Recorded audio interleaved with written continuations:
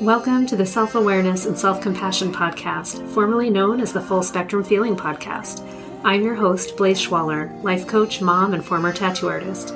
I help people heal their past, speak their truth, and love the lives that they're living now. Join me here every week for conversations on how to live an imperfect but fully engaged life that embraces all the feels so that you can stretch into your best life while enjoying the you that's here right now.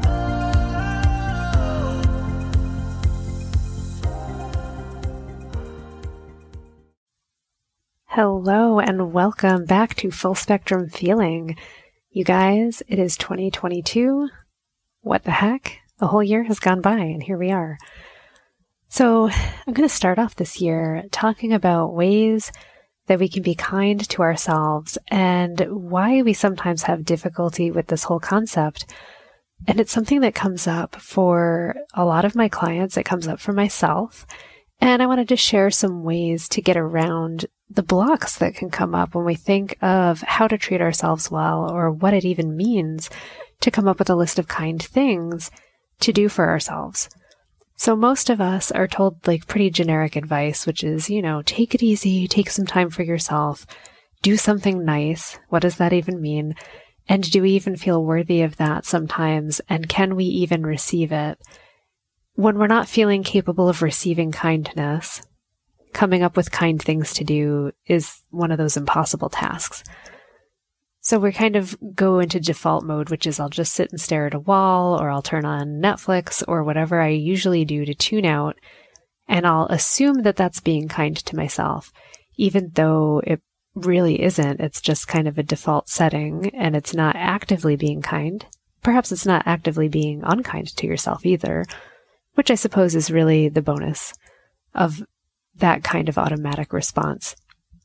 However, if you're looking to upgrade your experience of life, if you're looking to connect with yourself, connect with other people, being kind usually takes some consciousness to it. It requires actually being present and engaged.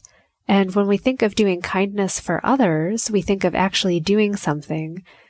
And perhaps the block comes up when you think I don't want to actively do something for myself. That feels selfish. So what I recommend in that case, and what I've been practicing myself, is that when it feels difficult to do something nice or kind for myself, I actually start to think about what would I do that's kind for someone else? How can I be kind? And use that as the vehicle or the gateway to experience kindness, which then in effect is being kind to me. So being kind to my cat, being kind, I have a pet snake, actually remembering to spend some conscious time with these creatures. What would they want? And put myself kind of in their experience and say, what does, Miss Mabel love? What does this cat really want right now? And it's she wants attention. She wants to be pet. She wants to play some games. She probably wants me to feed her some extra food. So I'm going to take the time to do that. Being kind to her is also, taking care of basic needs, which always gets done. But to do it with a sense of appreciation, not resentment, not automatic, I have to clean your litter box, but recognizing I'm doing this thing for this creature that needs to be done that she can't do for herself. And that is a kindness.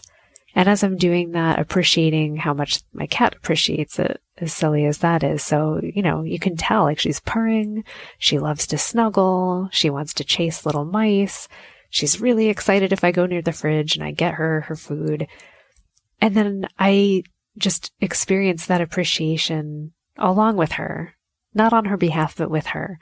And that feels nice. So then I try to translate it and go wow, if I was that excited about the food that I'm getting, what would it be? Is there something that I'm really craving right now?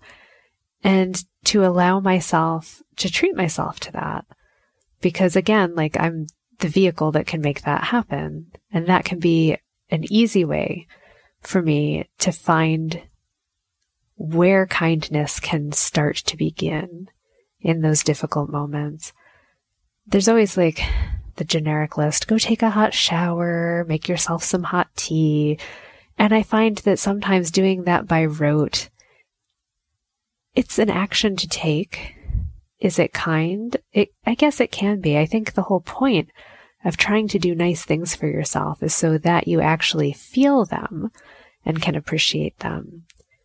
But what do we do when we can't really appreciate the nice thing that we're trying to do for ourselves, or we feel bad about it? Because that's certainly happened to me in the past as well. And I think it does keep coming back to, what can I do that uplifts someone else as well as just me? Because it kind of short circuits the feeling bad about doing something nice. If I know that I'm doing something and it's uplifting someone else in my life, it's not selfish anymore. It's harder for me to label the action as selfish anymore. And that can short circuit the "you don't deserve this" part of my brain that's speaking up. So I would encourage anyone listening, if you're having trouble doing something nice for yourself, start thinking about what you can do that benefits someone else. And then also notice how much it actually benefits you too. Notice if your brain wants to tell you, like, that's not allowed because it's benefiting you. You're being so selfish. And just for this once, tell that part of your brain to just settle down. Just settle down. It's just a thought. You are allowed to also enjoy things that you're doing. You're allowed to appreciate things that you're doing, even if you're doing them for other people. You're allowed to enjoy that experience. And if you do something that's nice for yourself and other people benefit, then that's freaking fantastic, and do the hell out of that stuff. And what I've come to realize over the years is that almost all the time, if you're doing something for yourself in order to be a better person or to just be happier, almost always you actually are benefiting the people around you, particularly if you're doing it remembering them while you're doing it. So if you're taking a class and you're improving a skill for yourself, if you're thinking about other people while you're doing it, you're thinking how you can help them with this knowledge, or how you can help them with your newfound kindness or your newfound just general happiness, being happy around them helps them. You start to notice that as you take care of yourself, as you fill up your own cup, you really are more available to help. The bar is raised for you and everyone around you. So it's like you're, the rising tide that lifts all the boats. And when you think of it as a burden, and that, like, oh God, I have to be the ocean and lift everybody, that's really hard. But if you're like, I just really want to do this thing because it's fun, then it becomes more like surfing. It's more like you're riding a wave. And while you're up there, you're grabbing the hand of someone next to you and helping them ride the wave too. Isn't that so much more fun than feeling like you have the burden of being the ocean? Like, let's all just be happy little surfers helping other people get on their boards and go out there and have a great time. That was a nice moment that I thought of there.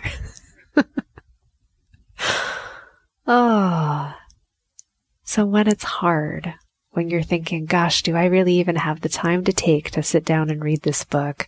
Or when you sit down to read the book and it feels like it's a chore, or gosh, this was on my list to do, I had to read some pages to feel like I'm getting ahead in life. It's okay to stop and go, this actually isn't filling me up. This isn't being kind to myself. I'm punishing myself with this action. The nice question to ask, or the kind question to ask yourself, is, what would it take to enjoy this?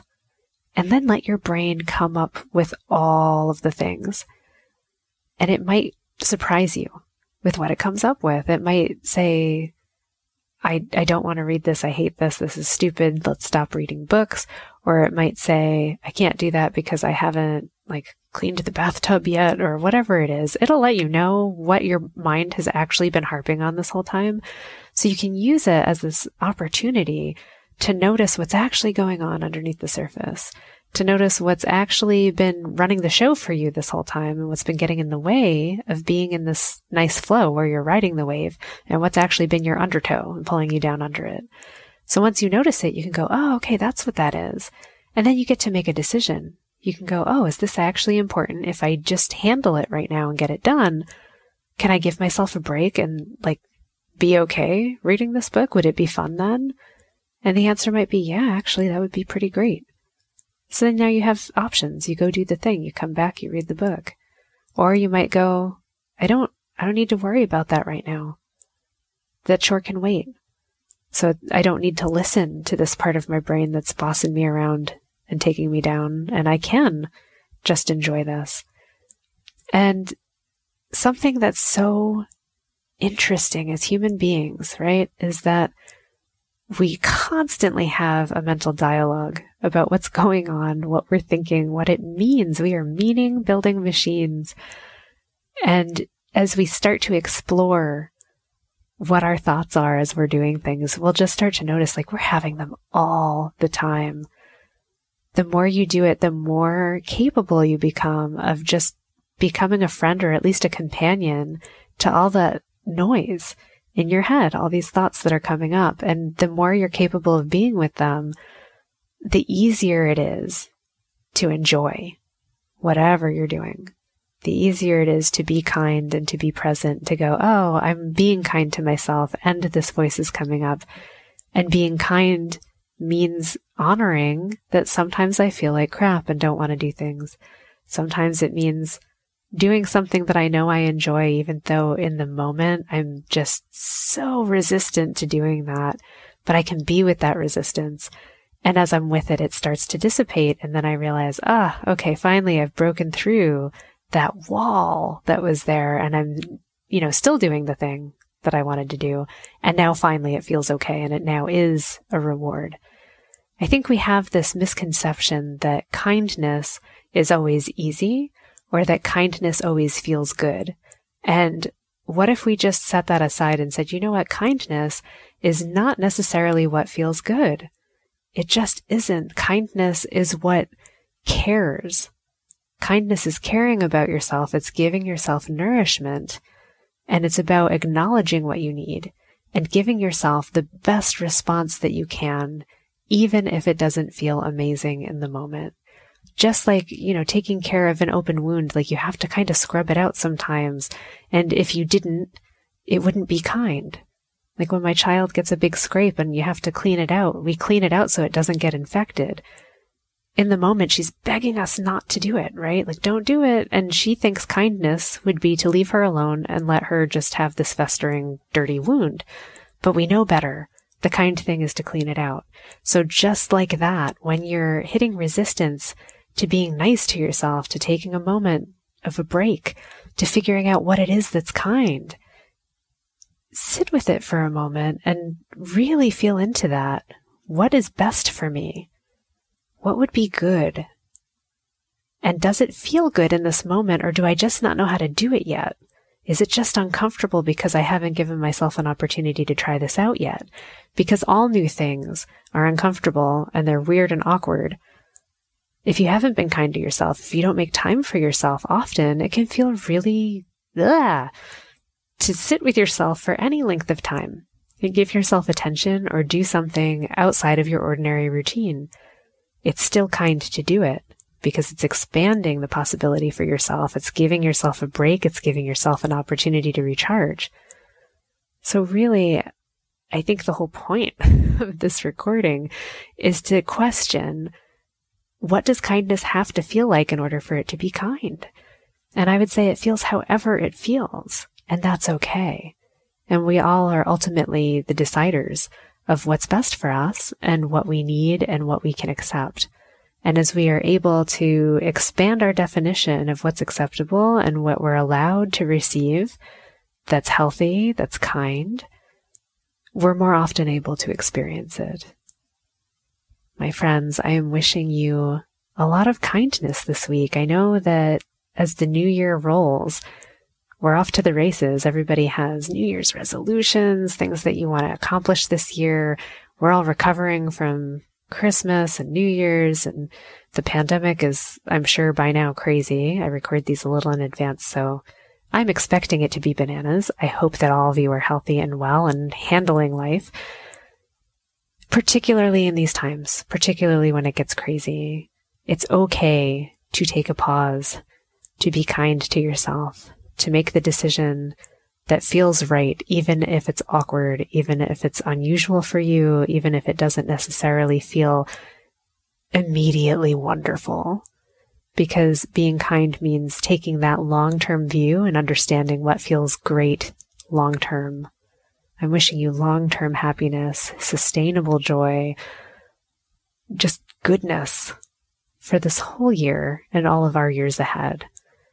If you have any ideas about ways to show kindness to yourself when it gets tough, please reach out and share them. I would love to share them.